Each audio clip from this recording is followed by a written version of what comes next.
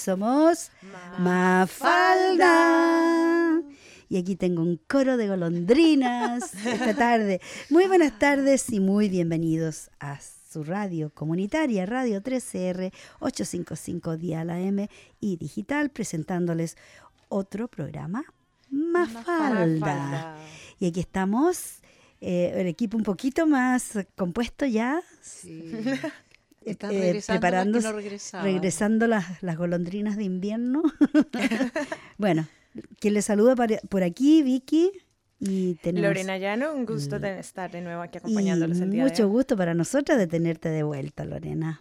Y Antonieta por este lado. Claro, bienvenida, sí. Lorena. Gracias, chicas. Sí, bueno, en cuanto a noticias, ustedes saben, Mafalda es un programa que muestra las noticias de una manera diferente, desde un punto de vista feminista, medioambientalista. A ver qué más le podemos colocar para hacerlo más interesante. Una visión social. Una visión de justicia social. Y bueno, por eso buscamos temas que son peliagudos, candentes, controversiales. Y controversiales. Por supuesto. Bueno, hoy día es 26 de abril del año 2019, increíble ya como se nos fue el mes de abril y este es el último el último programa de este abril de este año, así que se nos fue, pero se nos pasó sumamente rápido y yo feliz porque tuve una semanita de vacaciones, Fue una semana interesante, una ¿no? semana Tuvimos la celebración de Ista. Sí, celebración de Ista. Tuvimos bastantes días y aquí libres. en Australia la celebración del Anzac. Celebración, yo diría conmemoración de la guerra. Conmemoración, sí. Lamentablemente las guerras continúan y los atentados continúan y los bombardeos continúan. Y se escucha solo de algunas partes de la tierra, se escucha de esto y de otros lugares no se escucha mucho. A no ser que sea algo tan, pero tan terrible y tan trágico como lo que pasó en Sri Lanka. Nuestros queridos amigos y amigas de Sri Lanka están viviendo una situación muy dolorosa en estos momentos porque no tan solo gente originaria de Sri Lanka, sino que también muchos turistas fueron avasallados, bombardeados por, ahora dicen que es el ISIS. Y por supuesto que eso trae mucha pena a todo el mundo, especialmente cuando se dice de que es una revancha en contra de lo que pasó en New Zealand, porque los atentados se hicieron en iglesias católicas cuando se estaba celebrando la Semana Santa, la misa de Semana Santa, y estos terroristas van y se hacen explotar, son, ¿cómo le llaman? Inmolarse. ¿Se inmolan? Es que ellos mismos son los kamikaze. Pero inmolarse también es cuando uno carga la bomba y uno mismo cargan su cuerpo de dinamita. Y se hacen explotar. Explosivos. Bueno, ¿cuántas personas me decías? Como 300 y 253 personas muertas. Sí, la cifra sigue variando porque lamentablemente en el momento de la tragedia pues hay caos. Entonces, la última noticia que tenemos aquí es que fueron 253 los muertos. En alguna ocasión la cifra la dieron más alta, a 359, pero claro, se sospecha que hubo reconteo de las víctimas. Las contaron 2 veces. Sí. Bueno, mejor que sean menos, ¿verdad? Sí. Pero aún así es muy terrible porque hay gente que va de vacaciones, como Lorena no estaba aquí porque andaba de parranda. Andaba de vacaciones en el Asia. Es como que todos los lugares se hacen vulnerables. Claro, y que de repente acciones. tú andas de vacaciones y que sucedan cosas así, es terrible. Porque vimos a un hombre australiano que, bueno, de Sri Lanka, pero ya radicado aquí en Australia, que su esposa su hija fue a hacer la primera comunión a Sri Lanka.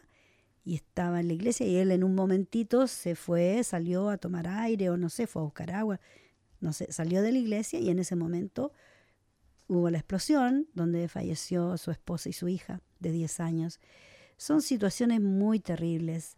Sí. Es muy difícil reponerse a un caos tan grande. Sí. Bueno, es importante recordarle de pronto, si nuestros oyentes, darles más detalles de lo que pasó. Este fue un atentado fueron 4 atentados, 2 a 3 iglesias cristianas, a 4 hoteles de lujo y a un barrio residencial en distintas ciudades de la isla.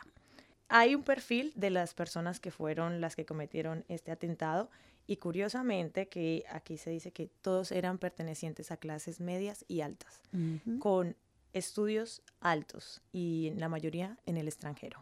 Uno de ellos precisamente vino a estudiar, a hacer un postgraduado aquí a Australia, hace unos años atrás, y creo que en ese momento, cuando hubo un poco de investigación, lo tuvieron así como entre ojos, estaban vigilándolo y se fue a vivir a Sri Lanka. Entonces, una vez que se fue del país ya no había mayor preocupación, pero no sabían que parece que él se involucró con el ISIS aquí en Australia, se indoctrinó, porque antes de venir a Australia, él era un chico normal. Y de pronto, cuando vino acá, estuvo 4 años viviendo solo en Australia, y cuando se fue de vuelta, bueno, pasaron unos años y se involucró con estos terroristas y como digo, se suicidó llevándose consigo a unas cuantas decenas de personas. Exacto. A mí me llegó bien personalmente porque justamente, ¿te acuerdas que la semana pasada estaban acá los de Sri Lanka? Estaban haciendo, haciendo su programa. Estaban haciendo su radiotón, que ellos la hacen para ayudar a su país.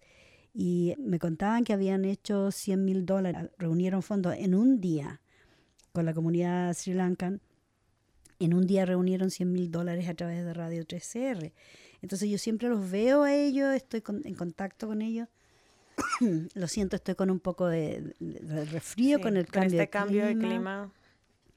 Y precisamente mi hijo tiene mucha conexión con Sri Lanka. Él trabaja, tiene un equipo en Sri Lanka y pasa viajando para allá.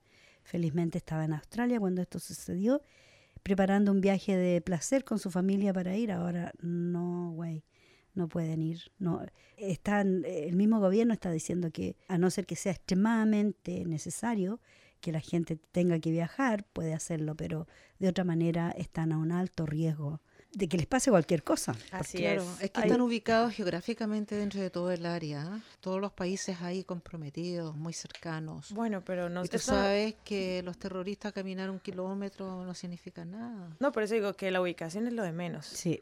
Ellos nos han demostrado que la ubicación es lo de llegan. menos. Bueno, hay una cosa importante acá, que aquí en el medio de la BBC informan que el cabecilla de este atentado se llama Saran Hashin, y la comunidad musulmana dice que él ya se había anunciado en YouTube, él había subido un video donde se estaba promocionando que este atentado iba a pasar.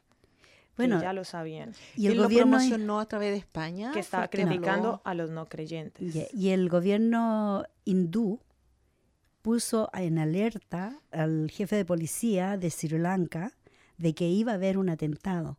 Pero este jefe de policía no pasó esta información a las autoridades, por eso es que no estaban preparados para nada, los pillaron totalmente sin preparación. Yo hace 2 semanas atrás leí una noticia que España estaba dando también un aviso con respecto a que iba a haber una revancha. Bueno, yo creo que era lo lógico. Y era justamente en estos sectores que están mucho más cerca de todo el foco, ¿entiendes tú? De dónde se crea ISIS, dónde se empiezan a movilizar ellos. Sí, porque como sucedió esto en Nueva Zelanda, donde fallecieron, asesinaron cuántas personas también, ni me acuerdo ya el número, porque esto se ve todos los días que hay atentados. Fueron bastantes personas las que murieron en ese momento y todavía hay personas que están en hospitales, que están recuperándose, y se sabía que iba a haber una revancha, porque este atentado fue, se podría decir católico, no se sabe lo que religión era, pero sí atentó en contra de una mezquita. Entonces se sabía que iba a haber una revancha en alguna parte del mundo donde estuvieran, y qué mejor fecha que la ley del Semana talión Santa. aún existe en el planeta, o sea, ojo por ojo, diente por diente. Pero aquí te sacan los brazos, las piernas y todo. Del ser humano. Bueno, no, yo creo que no. Mira, yo todo se lo doy al fanatismo. Se lo pongo todo al fanatismo religioso. Te ciega. Porque han habido guerras santas en el pasado y esto para mí es casi lo mismo que una guerra santa. La religión está muy de la mano con la política, o sea, el poder y todo eso. Bueno, otra cosa importante, otro dato, encontraron 87 dispositivos explosivos que los lograron ubicar en terminales de buses sin detonar. O sea que esto iba a ser mucho más grande que el 11 de septiembre, que ha sido como uno de los atentados que más graves. Dice, este es el segundo, después del 11 de septiembre. Entonces, yo reconozco que Sri Lanka me sorprendió porque yo creí que el objetivo era Estados Unidos, era de pronto Inglaterra, pero que atentaran en Sri Lanka no me esperaba. No, es que precisamente ellos van donde la gente no piensa que va a suceder, a pesar de que había muchas cosas que indicaban que iba a ser ahí. Ya había habido una investigación y India sabía que iba a haber un atentado ahí. Como tú dices, de España también estaban alertando de que algo iba a pasar. Sí. O sea, se sabía, pero no se sabía a ciencia cierta, o mejor dicho, no le pusieron atención de que iba a ser. Yo creo que van a los lugares justamente también donde saben que se van a conglomerar mucho más personas, donde el fervor religioso es mucho más masivo. Y que pueden llegar tranquilamente, así que es como ir a poner una bomba a la Meca. ¿Entiendes tú? Cuando van de peregrinación a lugares santos, imagínate cuántas personas ahí. Pero yo creo que ahí hay más control con respecto a eso, porque hay mucha gente que va, demasiada gente que va, entonces yo creo que hay control, guardias y detectores. Años atrás, acuérdate que ocurrió algo gravísimo. Yeah, pero en todo caso no vamos a ir a eso, vamos a seguir con este tema, porque lo que estábamos viendo y hacíamos un contraste con respecto a lo que pasó en Nueva Zelanda y lo que pasó, ya hicimos un poco de enlace, ¿verdad? Es como una revancha, pero la reacción de la primera ministra de Nueva Zelanda es una reacción tan increíble, tan loable, compasiva. Ella dice que las personas sobrevivientes del ataque se les ofreció la residencia de Nueva Zelanda. O sea que todas las personas que estuvieron de alguna manera involucradas, que fueron heridas, o los familiares de los muertos, si no tenían su residencia permanente en Nueva Zelanda, ella les otorga la residencia permanente. Nuevamente, definitivamente, Jacinta nos sorprende con este gesto y creo que es la mejor forma de reparar a las víctimas. Y más, digamos que si lo que quería la gente es promover, estar en contra de la inmigración, esto que está haciendo ella es totalmente darles una cachetada a toda esa gente que está en contra de la inmigración. Así es, porque aquí mismo en Australia tenemos el primer ministro que están queriendo bajar las tasas de inmigración. Ahora tenemos una elección el 18 de mayo y están en campaña en estos momentos, full on, en campaña total respecto a los candidatos a la presidencia, que tenemos la derecha a la izquierda y unos cuantos locos y tenemos al Partido Nacional y de verdad, incluso la Pauline Hanson, que es una de los locos que digo, la loca, que ella siempre ha estado en contra de la inmigración, en contra de los musulmanes. Ella es la que se presentó en el Senado con una túnica negra, como para demostrar que era una terrorista y que llevaba ella debajo de esa túnica. Una mujer realmente fuera de foco, como muchos otros que están siendo candidatos en este momento. Sí. Y que culpan a los emigrantes de todo y no se recuerdan que ellos inicialmente fueron emigrantes porque ellos no son aborígenes. Y son los únicos dueños de este territorio, son los aborígenes. Sí, no fueron los primeros. No son los primeros. Absolutamente que no. Son los pensamientos ultraderechistas. Así que ella, la Jacinda realmente nos está dando una cátedra de compasión, de amor, de perdón. Una reacción muy humanitaria, de humanitarismo. Que no se ha visto estos últimos tiempos, fíjate, porque ni Europa ha reaccionado en sus últimos atentados que ha sufrido, reaccionó de tal manera. Yep. Nos dieron noticias más allá de cuidar a las personas, pero de arreglarles su permanencia en aquellos países donde fueron golpeados. Es que, mira, una cosa es atender las necesidades inmediatas, que por ejemplo ella inmediatamente llevó el caso al Senado y pusieron una ley de que ya no permiten las armas de semiautomáticas, las semiautomáticas que matan gente pero a destajo. Ella prohibió el Senado, ella llevó el caso al Senado y lo prohibieron. Pero bueno, en un mes. Actualíceme en algo. ¿En Nueva Zelanda es legal el porte de armas? No. Es legal, pero ya prohibieron las armas semiautomáticas. O sea que la gente puede usar puede tener licencia para tener una pistola, por ejemplo. Sí. Porque ¿quién necesita un arma semiautomática Sí, que dispara eso es de largo alcance y uno para... una ráfaga que si dicen que es para cazar, no queda pedazo bueno de un animal si tú lo cazas, porque es tan terrible el daño que le hace. O sea, nadie queda vivo, a no ser que te llegue una bala así, un perdigón por si acaso. Pero si alguien te dispara con uno de esos a matar, a quemar ropa, es fatal, el resultado es fatal. Sí, yo creo que todo este tema de los atentados pone a prueba la capacidad de los líderes de manejar una situación. Así es. En un caso, por ejemplo, o los países, como en el caso del que pasó a Francia, que yo sentí que como la forma en que reaccionó Francia en ese, si recuerdan el último atentado, que entraron a una discoteca y que entraron, fueron varios hombres disparando y luego otro cogió un autobús y fue arrollando a la gente, generó un pánico en el país y se sintió, y creo que todo el mundo, o sea, creo que desde el parte del gobierno el pánico surgió desde allá hasta los ciudadanos.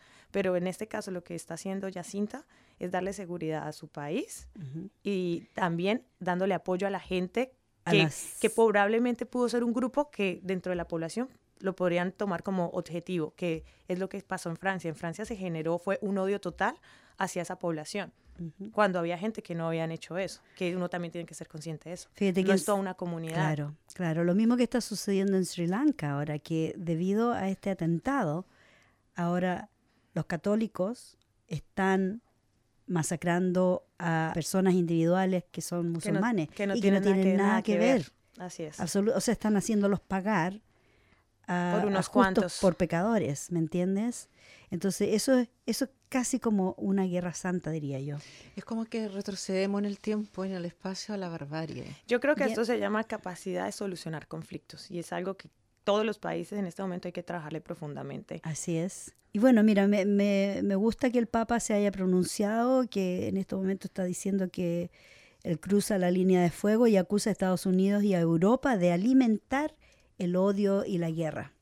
Y que es muy cierto, porque en este momento también estamos viendo que, por otro lado, hay conversaciones de otra guerra en Libia. Siria está siendo bombardeada constantemente, día a día. Los niños son las víctimas inocentes, los daños colaterales que le llaman, y por algo que ni ellos entienden, y al final es todo en relación al petróleo, a que quieren sacar petróleo, o una de dos, si no pueden tener ellos el petróleo, no quieren que nadie más tenga acceso a este recurso natural. O sea, van detrás de los recursos que da la tierra en esos lugares. No, así como dicen que no están interesados que esos países surjan y que no tengan un conflicto. ¿Por qué? Porque después de que si ya está el orden social bien, pues empiezan a cuidar de sus bienes. Es decir, pero también, por ejemplo, el pontífice aseveró que Europa y Estados Unidos provocan conflictos para vender armas y enriquecerse. Como consecuencia, son responsables de la muerte de niños, por supuesto. Bueno, él señaló el sábado recién pasado que Europa y Estados Unidos alimentan la guerra en Siria, en Yemen y Afganistán para procurar ingresos económicos mediante la venta de armas. Asimismo, el pontífice acusó a Europa y Estados Unidos de ser los responsables de la muerte de niños y civiles inocentes en esos países. Un país que fabrica y vende armas tiene sobre su conciencia la muerte de cada niño y la destrucción de cada familia, dijo el Papa Francisco. También reiteró que la razón de que existan tantas guerras en el mundo es que las ricas Europa y Estados Unidos venden armas utilizadas para matar niños y matar gente. Una reiteración, pero que vale la pena hacer porque en el fondo eso es lo que está sucediendo. Así es. Intereses sucios. El hecho de vender algo sabiendo que para qué lo pueden usar los hace directamente responsables. ¿Y para qué más lo van a usar? Imagínate, ya hacen unos despliegues de armas, o sea, unas demostraciones cuando hacen las paradas militares, de los cohetes, de las armas nucleares, de los submarinos nucleares. Australia está embarcado ahora, mandaron a hacer en 5 años, les van a tener un submarino que vale billones de dólares. Un submarino vale billones, por supuesto, un submarino nuclear. ¿Para qué queremos? Si no es para la guerra, si no es para matar, si no es para destruir. Así es. Se gasta tanto en armas, en armamento, y al final no necesitan tantas armas para matar a los indefensos, que son los niños y los civiles, porque no están preparados. No tienen corazas, no tienen chalecos contra balas, nada. Están siendo exterminados. Es un total genocidio. Así es, pero por algo dicen que la guerra es el mejor negocio. Claro que sí, y a quién le conviene que la guerra se mantenga. A los más poderosos. Así es. Los grandes capitales que son creo que muy poquísimas familias alrededor del mundo. La guerra de Afganistán, que fue una mentira, que según tenían armas de destrucción masiva, que nunca las encontraron. Químicas. Claro. Y sin embargo todavía hay tropas australianas y estadounidenses en Afganistán. Todavía están ahí ocupando. Claro, porque esa es la justificación, exactamente. Exacto. Así que es terrible lo que está pasando, de verdad es muy doloroso. Es un gran negocio. Vaya nuestro sentido pésame a todas las familias de Sri Lanka, de Nueva Zelanda, de Europa, de donde sea que la gente ha sido tocada por la muerte. Yo les pido a esas personas también, aparte de darles las condolencias, forma muy humanitaria y sincera, también les pido que llamen a la calma, a la serenidad y se recuerden que todo esto de la religión finalmente debería terminar en el concepto del amor, que finalmente somos todos iguales y vamos por una misma razón, porque obviamente estamos creyendo en una trascendencia del alma. Ese es el fin de una religión, de seguir algo, de ir por la virtud, no ir a desquitarse con el otro porque me dio un balazo aquí y yo entonces él me dio uno, yo le voy a dar 20. No. O porque mató a mi familia, correcto, yo tengo que ir, como lo que pasó ahora. Que respiremos todos un poco en forma calmada. Si tenemos que encerrarnos y tomar un retiro con nosotros mismos y esto conversarlo en comunidades cristianas, no tomar la actitud de la revancha, ojo por ojo y diente por diente. ¿Sabías tú la otra cosa que a mí me admiro de Jacinda Ardern? De que ella en todas las ceremonias oficiales ahora se presenta con un velo en respeto a todos los musulmanes que cayeron en esa masacre. Sí, la he visto en fotos. Sí, en todas partes aparece. E incluso, bueno, la realeza apareció en New Zealand ayer o antes de ayer, han estado allá y ella en todas las fotos, en todas las tomas, aparece con un velo y como que ya es prácticamente musulmana en ese aspecto. Sí. Y yo creo que es respeto hacia la gente de esa creencia. Sí. Si al final, como dices tú, Antonieta, la religión tendría que unir a las personas. Exactamente, porque todos los caminos llevan al mismo lugar. Y la base de la religión es el amor, se supone que es el amor. La paz y el amor. La armonía, la compasión. Que debemos albergar dentro de nosotros mismos. Bueno, tener el crecimiento espiritual dentro de nosotros mismos para ser mejores seres humanos. Y por ejemplo, yo te digo, a mí me molesta mucho cuando la gente trata de convencerme de una religión, cuando alguien dice, yo soy testigo de Jehová, por decir, disculpen las personas que sean testigos de Jehová, pero me ha tocado familia que son insistentes, que te tratan de convencer y de poco menos que lavarte el cerebro con respecto. Yo digo, yo no soy religiosa, no me interesa si tú quieres ser mi amiga o mi familia, no hablemos de religión porque obviamente tenemos diferentes puntos de vista, yo respeto el tuyo, respeta el mío, pero hay religiones que son tan exigentes que ellos no están contentos hasta que te convierten o te tratan de convertir, tratan de convencerte de que la religión de ellos es la mejor del mundo o la religión elegida, porque acuérdate que según la Biblia va a llegar el momento del apocalipsis cuando van a ser algunos los elegidos nomás. Entonces, esa es la religión elegida. Todas las religiones dicen que ellos son la religión elegida. Y que son la verdadera. La verdadera.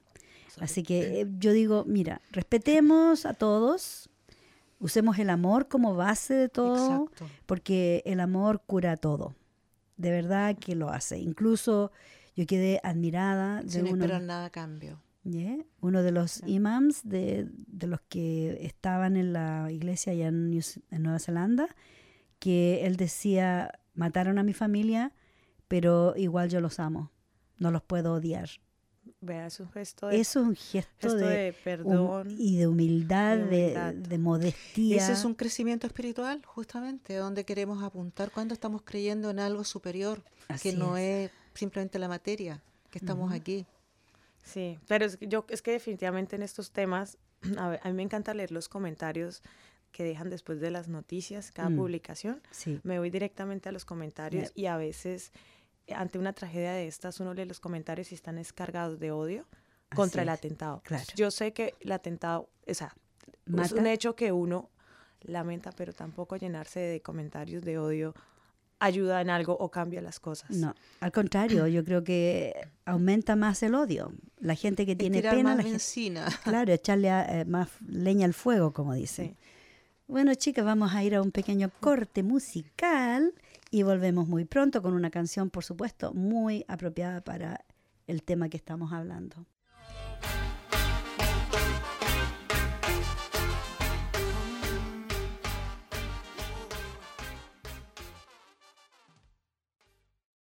Y este es su programa, Mafalda. Qué temazo, Vicky. Qué buenísimo, ¿eh? No a la guerra, por supuesto, con Guana, una banda chilena muy buena de reggae music. Bueno, estábamos hablando de un tema bastante triste y es triste también hablar del medio ambiente porque vemos en las condiciones en que está nuestro planeta y con todas estas explosiones y con todas estas bombas y con toda la guerra, no mejora nuestro planeta, pero sí hay pequeños indicios de que hay gente que se está preocupando por el medio ambiente, especialmente los jóvenes. No hace mucho hubo una protesta mundial para mejorar el medio ambiente, para llamar la atención de los gobiernos a hacer algo respecto al medio ambiente, porque estos chicos jóvenes quieren un planeta como el que nosotros tuvimos, saludable, que dé oportunidades de sobrevivir. Al paso que vamos, las posibilidades de sobrevivir no son muy altas, porque calculan que a este ritmo en unos 50 años tal vez no tengamos nada, tal vez antes. Sí, es verdad. En todo caso, una compañía australiana, hoy día escuché la noticia y me sentí tan contenta porque yo estoy muy triste de que en Australia, en Melbourne, pararon la recolección de reciclados, porque anteriormente enviaban estos materiales a China. China los procesaba y hacía otras cosas con el plástico y el papel. Resulta que China les resulta mucho más barato comprar esos materiales en otras partes más cercanas y no tienen que transportarlo. Entonces pararon la compra de materiales. Y empezamos a acumular, hasta que en un momento el gobierno australiano dijo, no podemos seguir acumulando, tenemos que tirar todo a la basura, a los basurales, que tampoco tenemos mucho espacio para juntar basura. Pero hay una compañía australiana que decían en las noticias que en Australia, en forma general, se botan 10.000 toneladas de ropa. Y estas 10.000 toneladas de ropa conforman el 10% de toda la basura que se bota en Australia al año. Entonces, hay mucha gente que yo veo, he visto con mis propios ojos, que veo que tiran ropa buena, que todavía está en buenas condiciones, a veces nueva, las tiran a la basura. Ni siquiera se dan el trabajo de ir a uno de estos buzones de caridad, porque ahí por último la llevan a un op shop que las venden más barato, o las llevan a caridad para que las lleven a otros países que necesitan en situaciones de inundaciones, de terremotos, qué sé yo, llegan las cargas de ropa, zapatos y qué sé yo. Pero lamentablemente hay mucha gente que no tiene conciencia y bota la ropa a la basura. Es terrible, así que yo digo no lo haga. Por último, busque un buzón de esos. Hay lugares que uno llama por teléfono y le vienen a buscar las donaciones. Ah, súper Sí, bien. Bueno, sí. te dejan una bolsita en la casa Claro, también una la bolsita Salvation plástica. Army te pasa una vez al año, te dejan una bolsita en el buzón. No, todos los meses o ¿Sí? todas las semanas, al menos donde yo estaba viviendo. Ya, es que tú vivías en un área más o menos elevada. ¿Tú crees? Sí, yo creo que sí. Bueno, yo con mi mudanza dejé mi donación. Ya.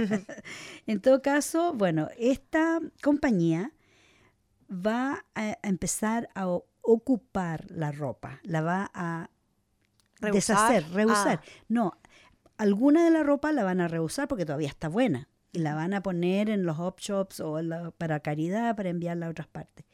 Pero la gran parte de ropa que se tira la van a Sí, claro, o sea, la van a reusar, ¿La van a buscar- tratar? la van a tratar, eso es. Van a tratar porque la mayoría de la ropa tiene algodón y poliéster. Entonces, con el algodón van a usar, la van a hacer polvo para usarla como pasta de dientes, cosméticos y ungüentos, cosas por el estilo. El poliéster pueden fabricar mesas, sillas, pueden fabricar Bastantes cosas útiles. muchas cosas útiles Ya, con la pues, ropa. ¿Qué te parece? De sí, la ropa o sea, pueden hacer esto. Interesante. Entonces se calcula que de estas 10.000 toneladas al año, 23 kilos de ropa se desperdicia por cabeza al año en Australia. Yo no desperdicio ni un kilo. Pero imagínate, si yo no desperdicio mis 23 kilos, Tus roperos están repletos. mis roperos están repletos con ropa del otro siglo. Tiene que es toda, cierto. hasta los zapatines de los niños, Claro, de Claro, tus para hijos ya todo. grandes. pasar.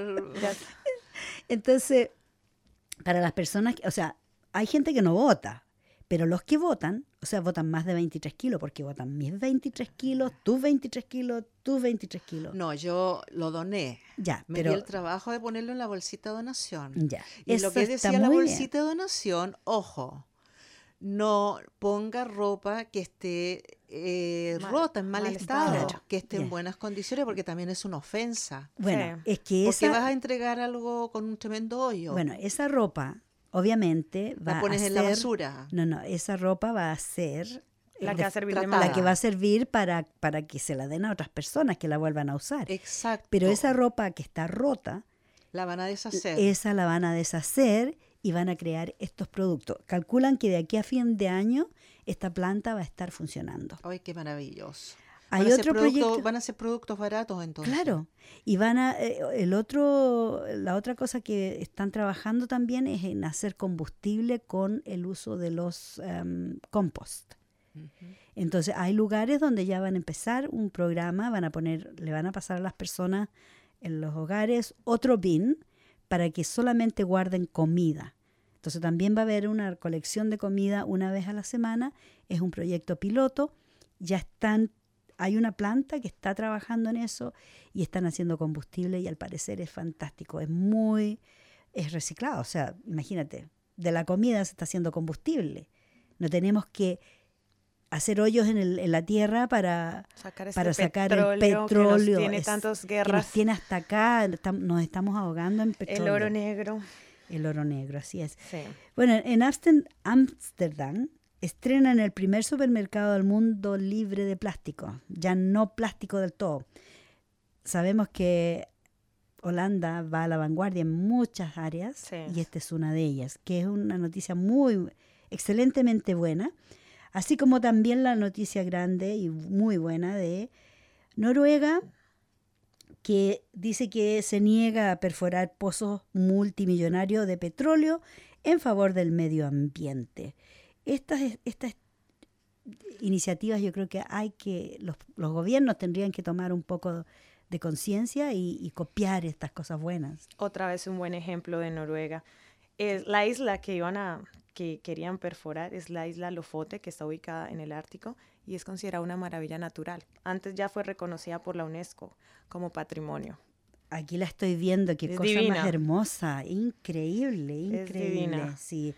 Bueno, me alegro de que alguien tenga conciencia, que algunos países, sobre todo los escandinavos, tienen Sí. mucha conciencia Y con respecto. atención a esto, ellos no están diciendo que están en contra del petróleo, porque igual es un país que se necesita, Claro. pues, pero están diciendo que siguen apoyando la industria petrolera, que no sea, que sea libre de emisiones. O sea, que si Claro. lo pueden garantizar una empresa, si lo pueden hacer de una forma bien, ¿por qué permitirles que lo hagan dañando el medio ambiente? Bueno, en Chile fue que cortaron un glaciar para permitir una minera. Cortaron un glaciar, eso es como cortarle la vena a un animal, Sí. las venas de la Pachamama. Cortaron con maquinarias y ahora, bueno, ya veamos cuánto les va a durar, porque Es que está comprobado. Hace poquito me vi un documental, una serie de documentales que salieron en Netflix y uno sobre el medio ambiente y había uno dedicado a la parte del clima. ya. Y el tema de los glaciales son importantes porque por eso es que se está calentando. Los glaciales son los que nos mantienen Exacto. cálidos y en una temperatura que se pueda vivir y quedan muy pocos. Mostraban y en realidad las capas ya son muy pocas Y eso es lo que está generando tanto los animales que migren, todo esto que estamos viendo, inundaciones. Muerte masiva de animales. Total. Pestes, como lo hablábamos el otro día, que China en un momento en los años 50 mandó a matar a todos los gorriones porque se comían el grano. ¿Y qué pasó? Que después se llenaron de langostas, de otros insectos. Las plagas. De las plagas. Y tuvieron que importar gorriones de Rusia, pero ya no pudieron reparar el daño. Entonces eso ha sucedido muchas veces. El hombre tiene la maldita costumbre de jugar con el medio ambiente y una vez que lo destruye, ahí se están lamentando y tratando de reparar. Sería tan bueno que no destruyeran, que miraran, proyectaran hacia adelante. Si van a hacer un proyecto de gran envergadura, tendrían que hacer los estudios necesarios para proyectarse y ver hasta dónde va a llegar esto, si va a ser bueno o malo. Pero ellos ven el signo dólar y no les importa nada más. A mí lo otro que me inquieta es el tema de los animalitos que ponen para hacer las pruebas de los make-up, de los maquillajes, los testing. Sí. Bueno, hace salen poquito después? en Colombia prohibieron, eso fue En muchas partes me sorprendió. Claro. Está prohibido el uso de animales para hacer El testing de los testing make-up. de los medicamentos. Sí, salen, pero mira, los tienen encerrados una cantidad de meses o años, por decir. Y unos pobres monitos, el otro día estuve mirando unas fotos, salen de una manera Bueno, usan perros, conejos, destruida, de todo, destruida. O sea, usan más al mono, porque el mono está más cerca de nosotros. Y también al ratón. Oye, hablando de animales, ¿sabes? ¿Te das tú que cuenta? Oye? Yo me quedé... Así que yo boté todo mis maquillaje y aunque tenga que gastar unos $, más, me voy a comprar el que kit. no sean El kit que no sea testing animal. Pero también el riesgo que se corre es que diga que no fueron usados en animales, pero ¿quién te da esa certeza? Solo Bueno, lo que dice ahí. Lo están mostrando por internet y no sé. Oye, hablando de animales, ¿a quién le gustan los gatos? A mí Bueno, me gustan mí, todos los bueno, animales. yo estoy con dos Todos gatitos. los animales. Bueno, resulta que leí con respecto de Anzac Day que nunca jamás había escuchado hablar de gatos. Y resulta que a los gatos en las guerras los han usado bastantes. Sí. En los barcos, en las trincheras, porque como la gente vivió en las trincheras por meses, incluso años, van dejando restos de comida, entonces se llegan las plagas de ratones. Y hay fotos antiquísimas de soldados que llevan su gatito en un bolsillo, así en una cartera, y va el gatito mirando para afuera. Era parte integral de las para compañías mantener apartadas las plagas de las ratas. De ratas.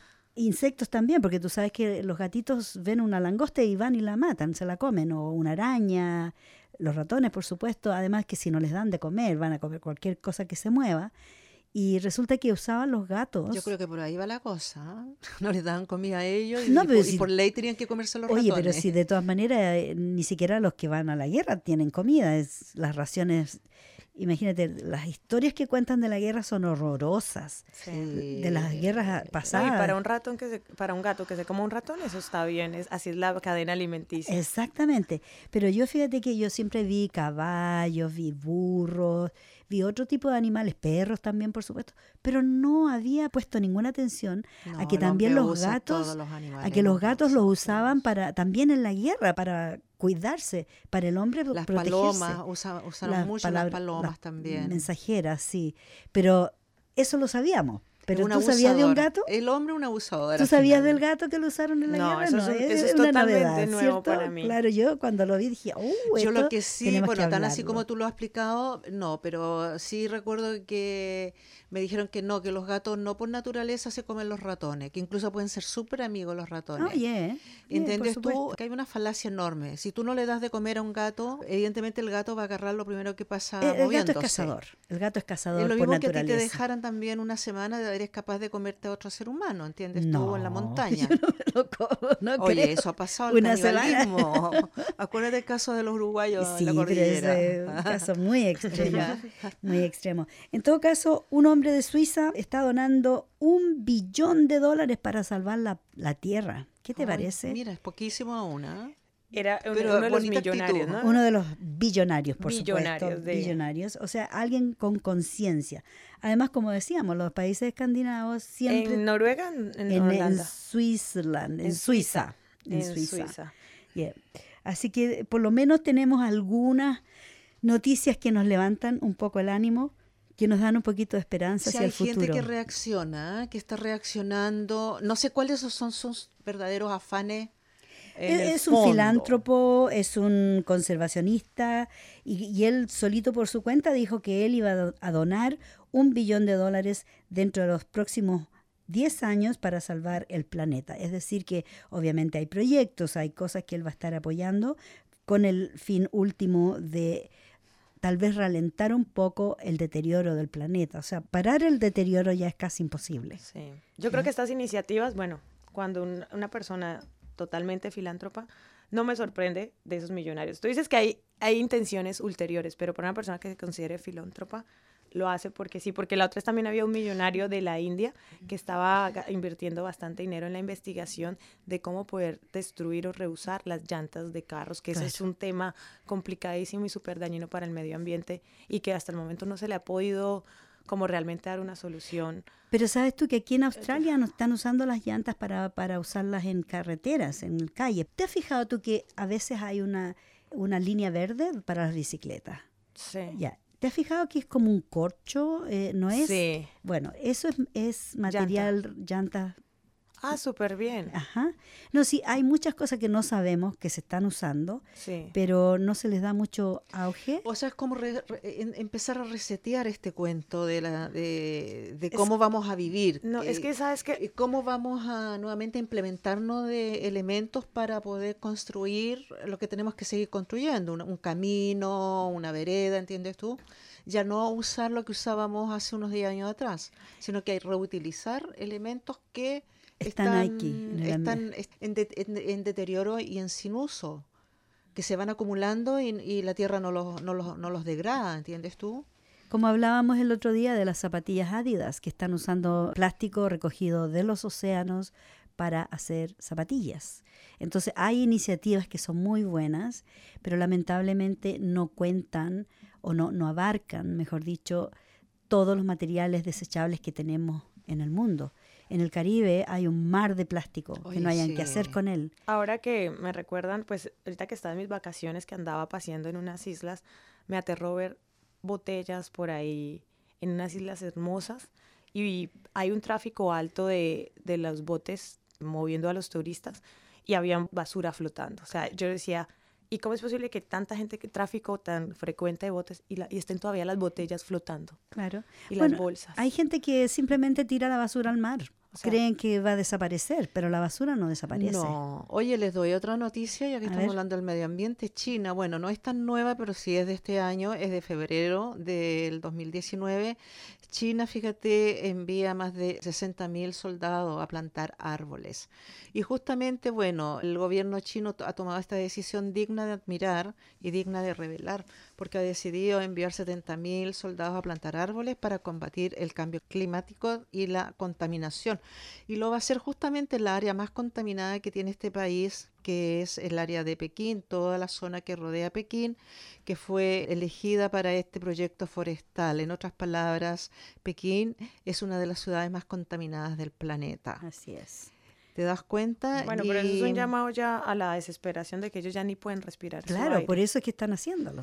Yo lo sabía que incluso los chinos estaban comprando aire embotellado a Canadá por el tema de contaminación, para que la gente pudiera respirar aire puro. Estaban comprando el aire embotellado, así como nos han estado es que vendiendo los- el agua embotellada. Claro, los países llegan a un extremo que tienen que entrar a usar recursos que nunca antes nos imaginamos, pero hay países que toman esto por garantizado. Por ejemplo, en México se habla de que han asesinado a 108 mexicanos por defender nuestros bosques y ríos. En la última década, 82 de 125 defensores de la tierra y el agua, víctimas de homicidio o desaparición, han sido de pueblos originarios, principalmente nahuas, purépechas, raramuris, chiquis y huixaricas. Esto se está haciendo casi tan común como, por ejemplo, en Colombia también, montones de gente, defensores del medio ambiente, que son asesinados todos los días por el hecho de estar defendiendo la Pachamama. Sí, porque va en contra de los intereses de las industrias. Tenemos en Amazonas, tenemos unas empresas grandísimas madereras y están acabando con el oxígeno del mundo prácticamente. El Amazonas es una selva llena de vida, de especies que todavía, también en un documental, especies que todavía hay muchas no han sido clasificadas, de aves, de micos, hay una variedad de micos, muchísimos, o sea, que de todos los que ya están registrados. Hay otros que todavía no se sabe. Entonces, imagínate la variedad de animales que hay, la fauna, la flora que tenemos, y la están desapareciendo por estar tumbando los árboles. Así es, pero tenemos el caso de Brasil, el nuevo presidente brasileño, no tiene ninguna compasión ese hombre. Y tengo entendido que este señor Bolsonaro que tú lo acabas de mencionar, sin mencionarlo. Yo no quería mencionarlo, no merece. El innombrable. El innombrable. Este caballero creo que hace negocios justamente con Noruega. Noruega sí, no quiere perforar su Ártico, pero sí está poniendo los ojos en grandes negocios en el Amazonas. Bueno, sucede en todas partes, por eso te digo lamentablemente. que todo parece a veces tan bello, pero yo quisiera creer que así fuera. Porque es la única manera de que se pueda esto un poco retrasar la degradación del planeta mismo y, bueno, ¿qué le vamos a dejar a nuestros hijos, a nuestros nietos y a los hijos de nuestros nietos? Así es, hay que cuidar la Pachamama porque solo tenemos una, no tenemos un planeta B. Tenemos solo un planeta, aunque la gente que tiene mucho dinero y la NASA están mirando para afuera, están viendo qué pasa en Marte. Ya están pueden hacer un resort en Marte. Claro. Sus resorts, sus bungalows. Claro, ellos están mirando para allá y no están tratando de mejorar la situación en la Tierra, están mirando a dónde pueden extenderse, cosa de mandar una colonia para allá, y no importa que aquí en la Tierra explote, pero ellos van a tener un espacio en otro lugar. Así que de verdad se gastan trillonadas de dinero en hacer esos tremendos proyectos de mandar naves al universo a mirar qué pasa allá afuera, pero aquí no se preocupan de lo que pasa acá. O sea, yo siempre digo, la caridad comienza por casa y ellos deberían de estar tratando de buscar un equilibrio ecológico, de limpiar cuidar lo que han dejado de sucio. Es que como que ya no, ya no tienes, como que ven que no hay remedio y mejor vamos a mirar para otro lado a ver qué podemos encontrar por allá. Lamentablemente, bueno, chiquillas, el tiempo se nos está yendo. ¿Tienen alguna súper buena noticia que dar? Bueno, yo tengo una que ahora Noruega desbancó en el ranking del país más feliz y con Dinamarca. ¿Y quién está ahora? Y gracias a la ministra Erna Solberg, que ya está en su segundo mandato. Ella se ganó desde el 2013 y todavía se mantiene. Y el artículo dice que ella hacía chistes siempre que la entrevistaban de que iba a hacer lo mejor para que Noruega lograra superar a su vecino, y lo logró. Excelente. Pero ¿cómo miden la felicidad? ¿Bajo qué? Hacen encuestas. Eso lo hace la ONU. Claro, hacen encuestas. Pero, por ejemplo, dame una... te hacen una encuesta, una pregunta. Calidad de vida, ingreso per cápita, medio ambiente. Claro. Son cifras. El lugar donde puedes vivir mejor. Pero cualitativo y cuantitativo. Claro. Y de ahí sacan los resultados. Además, por ejemplo, a pesar de todas las muertes que tenemos aquí en Australia, esta semana tuvimos 2 mujeres asesinadas por sus compañeros o ex compañeros. Sin embargo, Melbourne está considerado la ciudad donde las mujeres estamos más seguras. Sí, eso lo acabo de leer también, lo repasé. Entonces, bueno, con eso yo creo que con esa nota nos vamos a despedir porque estamos en un lugar seguro. Sí, puedo salir de noche a trabajar. Y con la tranquilidad que hay 2 mujeres caminando en el poder que están haciendo cosas grandísimas y realmente están haciendo un cambio. Un cambio en el mundo. En el mundo. Necesitamos más mujeres. Más mujeres. Así que, Lorena, todavía tienes la chance de ser primera ministra de Australia. Sí, bueno, queridos oyentes y queridas amigas, tenemos que despedirnos esta tarde. Lamentablemente el tiempo se nos fue. Hoy un saludo a las otras compañeras por si nos supuesto. Están escuchando por ahí. Un saludo para mi Vero, que esperamos verte pronto por acá en estos micrófonos. Así es. Exactamente, para Adriana. Marta, por favor, aparece. Sí. Te extrañamos. Vito. A Vito, por supuesto. Cristina, Cristina estaba con un viajecito un poco lejos. Cristina ya se fue. Bueno, chiquillas, y Nuestros queridos oyentes, muchas gracias por su atención. Esperamos que nos sintonicen la próxima semana a las 6:30, en punto, cuando presentemos otro programa Mafalda. Quédese en la sintonía porque viene Voces de Chile. Chao, chao, un abrazo gigante. Chao. Adiós.